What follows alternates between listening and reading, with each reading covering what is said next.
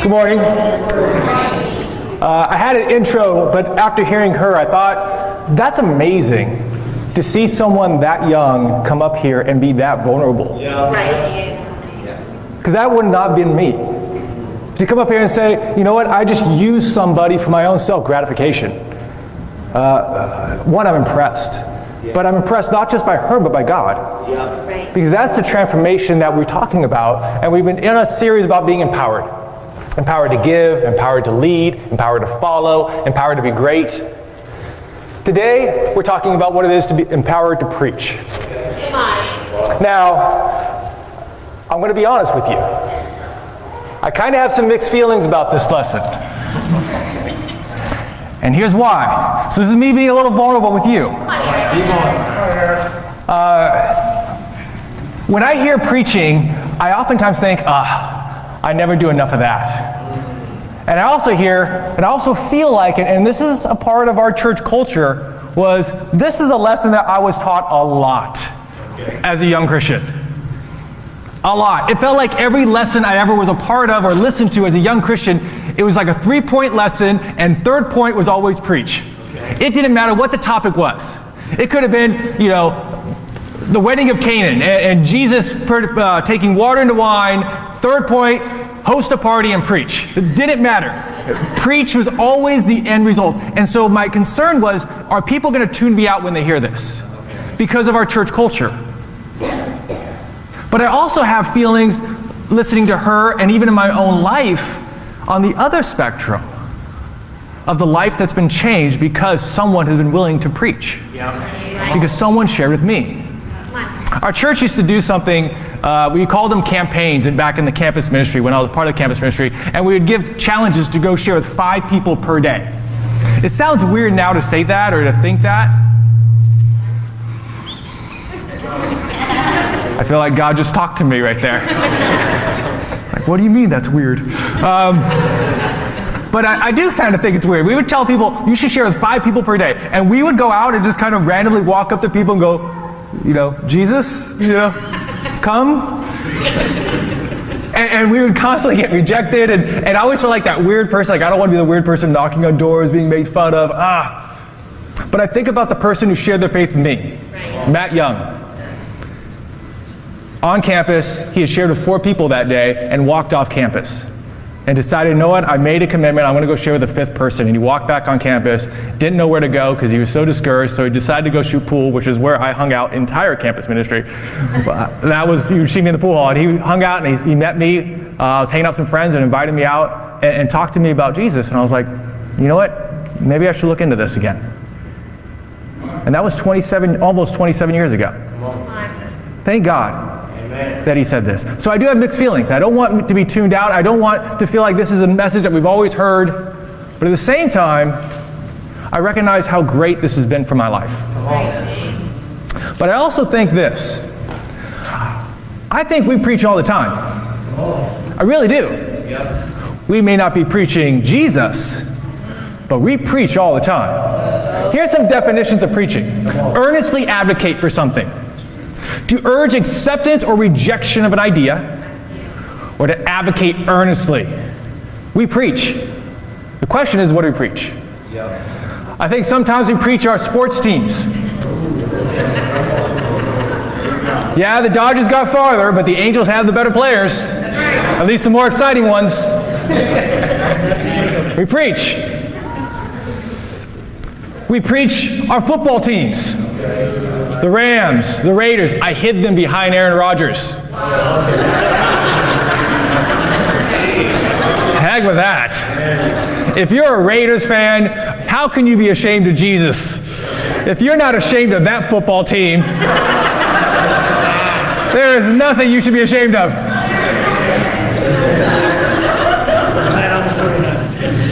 We have our alma maters. Cal State Fullerton. USC. Fight on. Yeah, you're welcome. We have our meal plans, veganism, our love to eat meat, our bacon, our coffee, our chocolate. We preach this. Have you ever met a vegan that didn't tell you he was a vegan in the first 30 minutes he met you? Never. You can't. I think it's impossible. As soon as you meet them, hi, vegan. Immediately. But don't, as much as I want to make fun of them, you're equally weird, you meat eaters. You wear bacon shirts. How weird is that? I love meat, I have to wear a shirt that tells you. We're weird. We talk about our cars. This car is better than that car. I'm going to do this to this car. Oh, you should do that to this car. We preach. We preach all of our hobbies, all the things that we're into, and we try to get people to do it with us. This book club. Oh, you got to do this book club with me. Painting. I paint. Come on, paint. We preach. That's true. Have you ever met someone into a show? Yeah. Have you ever met that person? Yeah. What do you watch on Netflix? Have you seen Squid Game yet? Oh. You got to get on that. I'm on the 5th season. I don't even know if there's a 5th season of the show. I'm not on it. But I know that people get into this stuff. We preach. Yeah. Now, for those of you who think, oh, that's all lowbrow stuff, I don't do any of that. I have 0 social media. I don't have any. It's not something I have. Me and him. But my late wife has a Facebook account that I would occasionally post the past year on various holidays or various meaningful moments in my life with her. And I would get on there and I would see some of those vile, horrific things being posted to people. Yeah. And I was like, what in the world? And these were my friends. And I was like, what's happening? Yeah. And if you're sitting there going, yeah, I saw those too, that's why I responded right back at those people with the most vile things too, I'm probably talking to you as well. We preach. Social issues have come up more and more. Yeah. And again, I'm not saying that these issues aren't important. We preach them. But are you preaching this instead of Jesus? Has this taken over your Christianity? Because it didn't, this wasn't the message of Jesus. Right. This was a message of Jesus, not the message of Jesus. Come on. There's a difference. Yeah. What are we preaching? We have life events that we preach. I've had some great friends have some children over the past year and a half, and it's amazing when they have children how much they want to tell you how great children are and how much you should have children too. Until they become teenagers, then they wish they can give them back. But we preach this. And again, what an amazing life event. But are you celebrating the gift more than the giver of the gift? All right, come on. What do we preach? And people fall in love. And they share about this. You know, they get engaged, they get married, or they start dating. What an amazing moment. And we're excited for them and for us. But again, are we praising Jesus for this? Or are we praising ourselves? What are we preaching? So today, I want you to think about who you celebrate as we preach. Psalm 20, verse 5, may we shout for joy over your victory and lift up our banners in the name of our God. What banner do you carry? What's the message that you give? What do you preach? Over the last several weeks, in all the empowered things, we've been going through the book of Mark, and we're ending today with Mark 16. Come on. And I believe in Mark 16, it gives us the message to preach. He said to them, go into all the world, preach the gospel to all creation. Whoever believes and is baptized will be saved, and whoever does not believe will be condemned. Tells us to preach. So why don't we? Why don't we do this? Well, why don't we do this enough? I was hanging out with a friend of mine, and all of a sudden I realized that there were some great people we were talking to, and I left without really sharing about Jesus. And I thought, why did I do that? I had a great opportunity, I just didn't. Why? I think my grandfather would tell me why. My grandfather used to have this license plate around his car. To know me is to love me. Little stocky Norwegian guy. But he believed this. If you knew him, you would love him. And I think the same is true with Christ. If you really know Christ, you'll love him. Yeah. If you really knew him.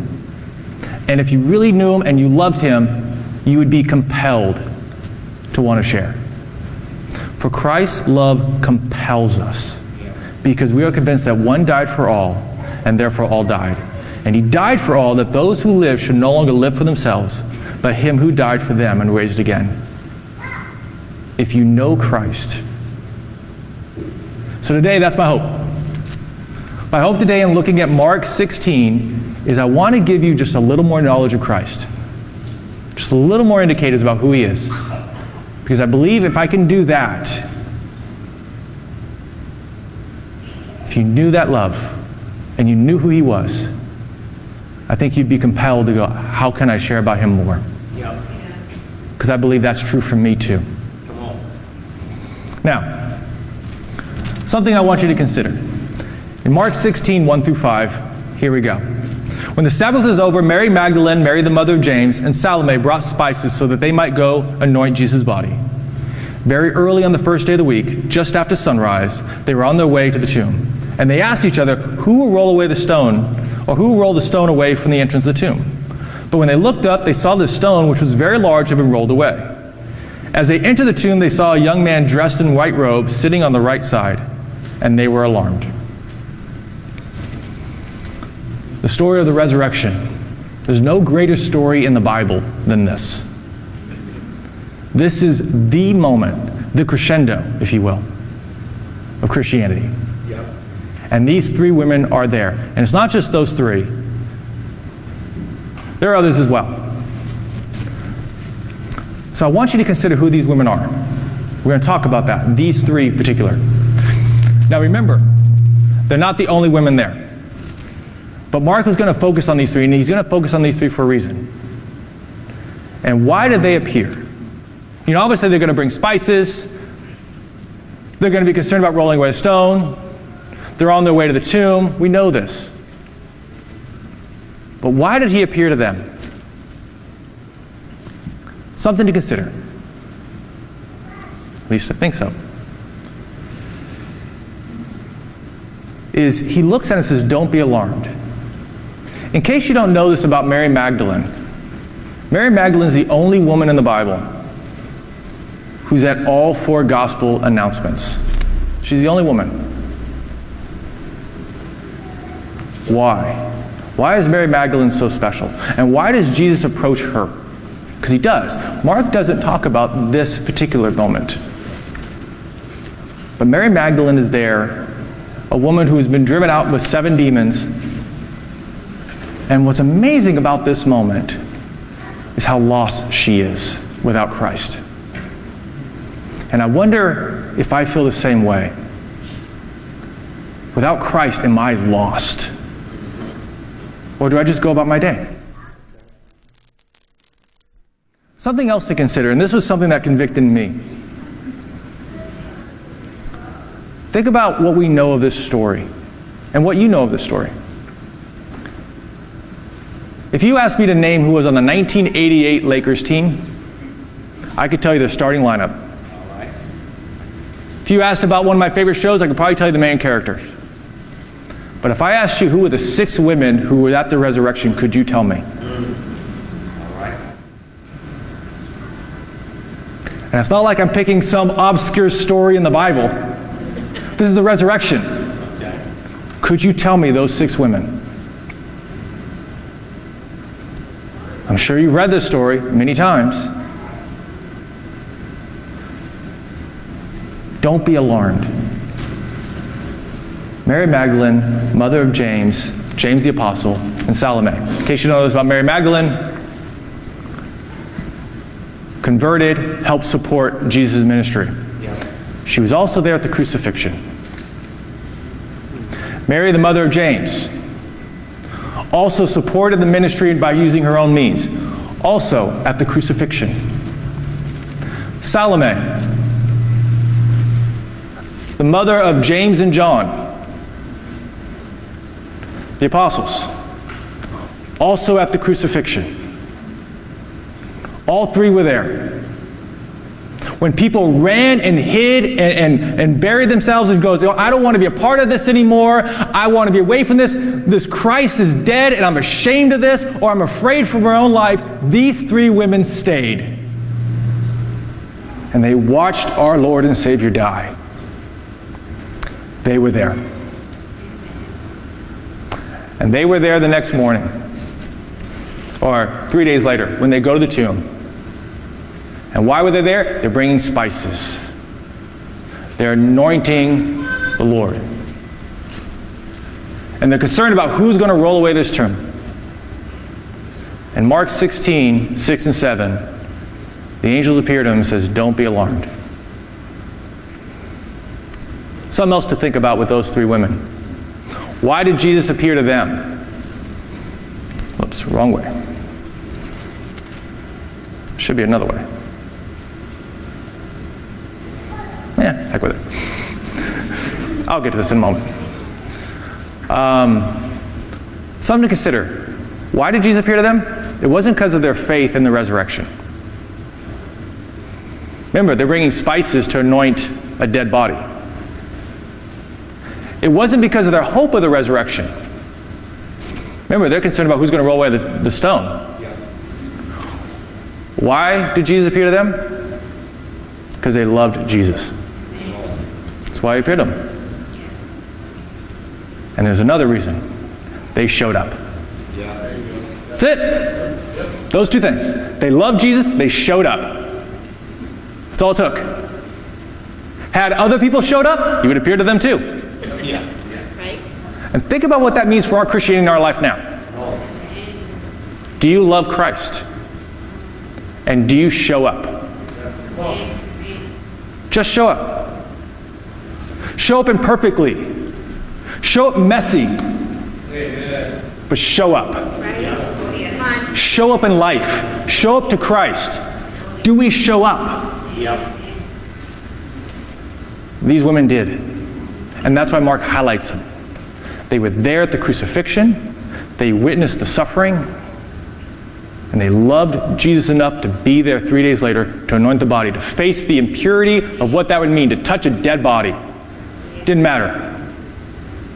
They're facing the Roman soldiers. Didn't matter to them. They were going to love Jesus and what they understood. And Jesus says, this is how I'm going to anoint my message. Something else to consider. Jesus came into this world and appeared to one group, and Jesus rose again and appeared to another group. The group he appeared to first, the shepherds. The group he appears to second, these women. The Talmud would say that both groups aren't even allowed to testify in public court. Both were that ashamed. They were second-class citizens. Shepherds were oftentimes seen as deceitful, even though at one time they were revered. Remember, King David was a shepherd.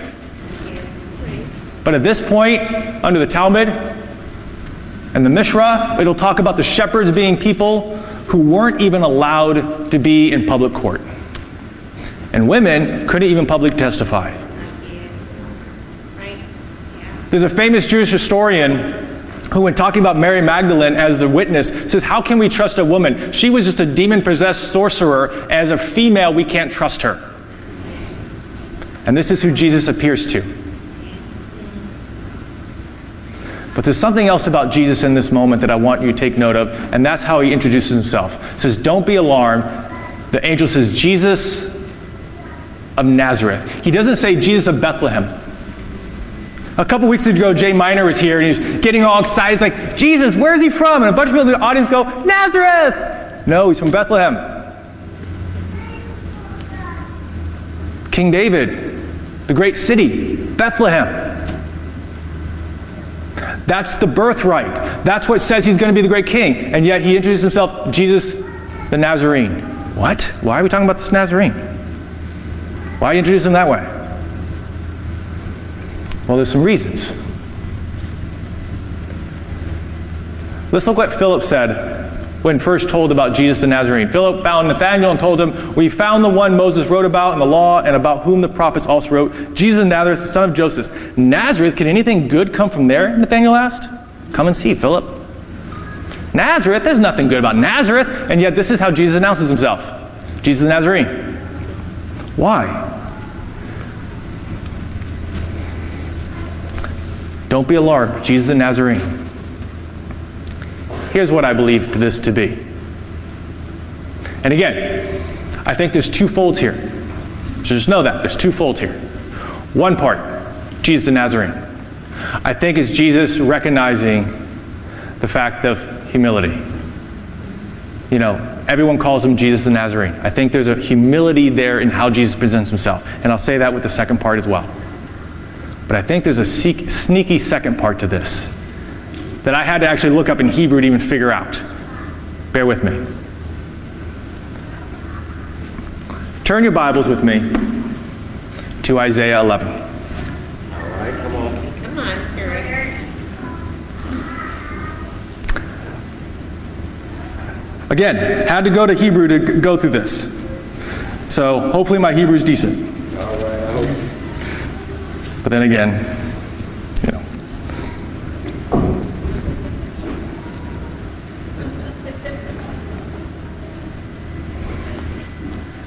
Isaiah 11, a shoot will come up from the stump of Jesse.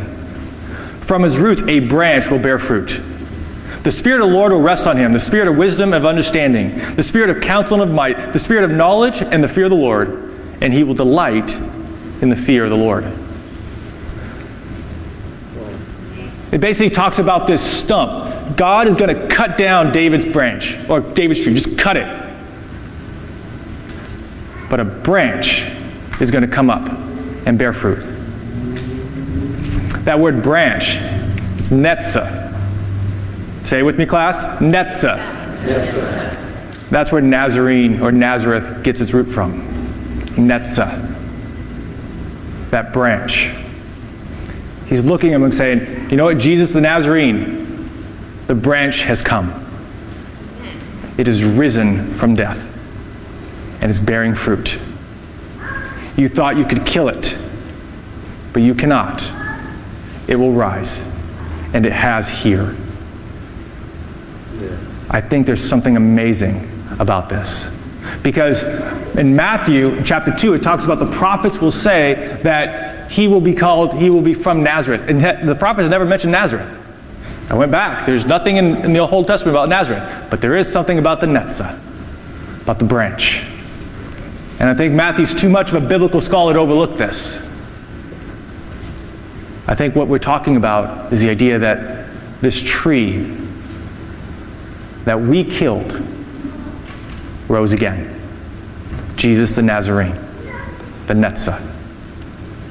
And he also mentions he was crucified. Now for us, that doesn't mean much. We wear crosses today. That's our symbol. We wear a cross. But if you said someone was crucified back then, they would have a very different image. I remember one time someone mentioned the idea of today wearing a cross would be like us wearing an electric chair on our necklace. Because that's how they would see it. They would look at this and say, was crucified, that's brutal. That's a brutal death. And that's how he announces himself. Don't be alarmed. Jesus the Nazarene, who was crucified, shame, torture, humiliation. That's how he announces himself. But what's the response? He has risen. This guy, the Nazarene, who's crucified, he's risen. He is not here. See the place where they laid him. This is the Christ that we worship. He introduces himself to the most humble. And he introduces himself in a humble manner. Yeah. But he reminds us that he is risen. What challenges do you have in your life? He is risen. What hardships are you going through? He is risen. What pain are you dealing with? He has risen. That's the Christ we serve. That's the Christ we love. And that's the Christ who loves us, who is willing to go through all of this for us. He is risen. See the place where they laid him? He's not there anymore. Why? Because he's conquered the grave. The only person who's ever resurrected. Yeah. Now you go, well, people who have been healed and they've resurrected. No, they've been resuscitated. There's a big difference because they all died again. Everyone that Jesus raised again, they died again. Jesus will never die again. Yeah. This is the Lord in Christ that we serve. Do we feel this power when we share our faith? Or when we preach, are we like, Jesus, I know if you may not like him. Oh, it's okay if you say no. I'll understand. So, are you watching any good Netflix shows? Or do we go, no, we serve a Christ who's risen. We serve a Christ who loves us so much that he was willing to sacrifice himself. And we serve a Christ so much that can change lives, as we just saw this morning. And continually changing my life. He is risen. See the place where they laid him. As we get ready for communion, some thoughts I want you to think through. Where does all this lead us? There's so much more to cover in Mark 16 that I know I don't have time for. But one, I want you to gather these thoughts. One, Christ's love should compel you. But for Christ's love to compel you, you've got to know Christ. You got to go after that. And I truly believe the more you know of Christ, the more you'll love him. I truly believe that. Because I can tell you that this is why I go into the Bible so much. Is I'm constantly searching for answers. But the answers I'm searching for is, why does Christ love me so much? There's the greatest mystery of them all. Because who am I? If you walked into my classroom today, here's what you would see. I inherited this classroom, and someone wrote right on the front board, right behind me, "You are important." They wrote it right in big block letters. "You are important." It stands right behind me. So all my students see this word, "You are important." And I thought, that's going to entitle these kids too much. There's no way I can keep this message up behind me in my classroom. And so what I put next to it is a picture of our galaxy with a little arrow pointing at Earth, saying, "You are here." That's what you would see in my classroom. You are important. You are here. Right there. On a little ball of dirt, floating around a bunch of other balls of dirt, floating around a huge sun that's floating around a huge star system, that's where you are. So anytime you think you're important, just remember where you are. And yet Christ loves us so much that he came and died for us. God loves us so much that he put his image into us. And he's demonstrated over and over again that he's willing to stoop down to make us great. Why? There's the great mystery. Why does he love me so much? But he does. Because I know that answer. Because he was crucified and he's risen. And when we take communion, the first thing to remember is that if you know Christ, I think you'll be compelled. The second thing is show up. In your love for God, show up. Show up messy. Show up imperfect. But continue to show up. Those women were there. They were there through the crucifixion. And they were there at the resurrection. Where was Peter? Not there. In fact, when Mary Magdalene goes back and says, "Hey, Jesus is risen," he rushes back. Why wasn't he there in the first place? And when he ran back, he wasn't even sure if he believed her. And Mary didn't even know what to make of this, as she lay crying on the side saying, "God, what's going on?" And she runs into a man and looks at him and says, "Please, tell me where the body is and I will put him back." And Jesus says, "Mary." And she bursts into tears. Why did Jesus love her so much? Because she was willing to show up. She was willing to be there through the tough times. And I think sometimes in our Christianity, we look at Christ and we think, I'm here for the good times. But are we there for the tough ones too? That's a hard thing to go through.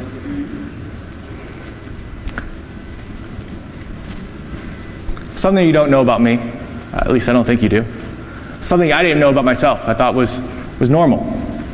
About 7, 8 years ago, my wife and I were having a conversation, and we were talking about how many funerals we'd been to, and someone had recently passed away, and I think she had been to like 3 or 4 funerals. And this is about, again, 7, 8 years ago. And she'd been to about 3 or 4 funerals, and I'm like, you've only been to 3 or 4 funerals? She was like, yeah. And she asked me, how many funerals have you been to? I don't know, 35? 38? Somewhere in there. I've been a pallbearer 17 times. I've spoken at 11 different funerals. And I looked at her like, that's weird. You've only been to a few funerals? And she's like, that's weird. You've been to that many? I'm like, well, one of us is weird. And we hung out with some mutual friends, and we were talking, and we're like, how many, and I'm going in this meeting thinking, I'm confident. How many funerals have you been to? Tell my late wife how many, because she needs to know that she's wrong. And they're like, 4. 4? Do you not have friends? They're like, well, we have friends, they just all die. Like, man, it's rough. Yeah, believe me, I've thought of it. I've had 9 students die.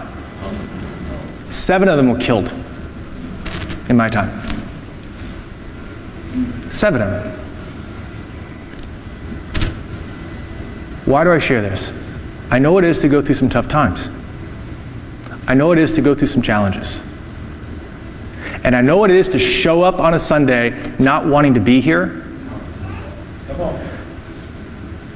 Sitting in the back, no offense to people in the back. Sitting in a place where it's just like, I just hope to get through this so I can get to my next thing. But why have I been here 27 years? Because I continue to show up.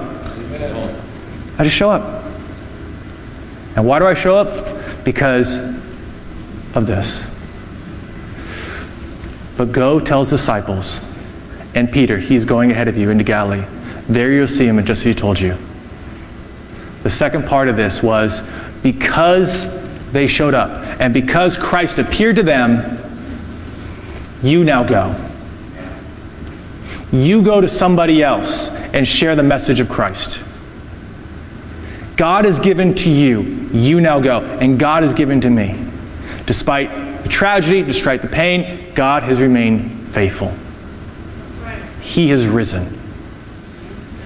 Is that the Lord and Christ you serve?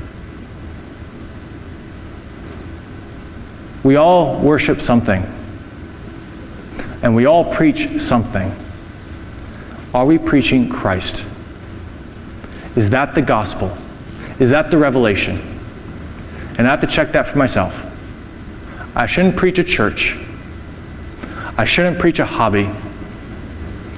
I shouldn't preach anything above Christ. Above Christ. Have your hobbies. They're great. Share about church. It's great. Well, except I'm a part of it, so it's okay. And I say that because we're all a part of it, so it makes it okay. We're imperfect people trying to love God who's perfect. But what we do have is a Lord and Savior who is perfect, who is risen. And so the final thought leading into communion is this. If you know Christ, I believe you'll love him. God will reach out to you and he'll send you forward. And lastly, that he is risen. When we take this bread or the wafer and the juice that represents the body and the blood, when we take it, what we're recognizing is we have a Lord and Savior who loves us dearly, who desires a relationship with us, each and every one of us individually and collectively, and who works powerfully in our lives, and who desires for us to know him and to let others know about him, which is why we can be empowered to preach. Let's pray for communion.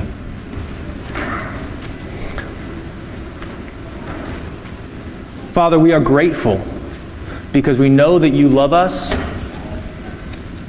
and we know that, Father, you have done amazing things for us, that you've worked powerfully in our lives in so many ways, in so many fashions, and in ways that we can't even understand. And Father, as we take this wafer and the juice that represents your body and blood, we recognize a Christ who is the branch, who is risen, but who was crucified, humiliated, and ashamed.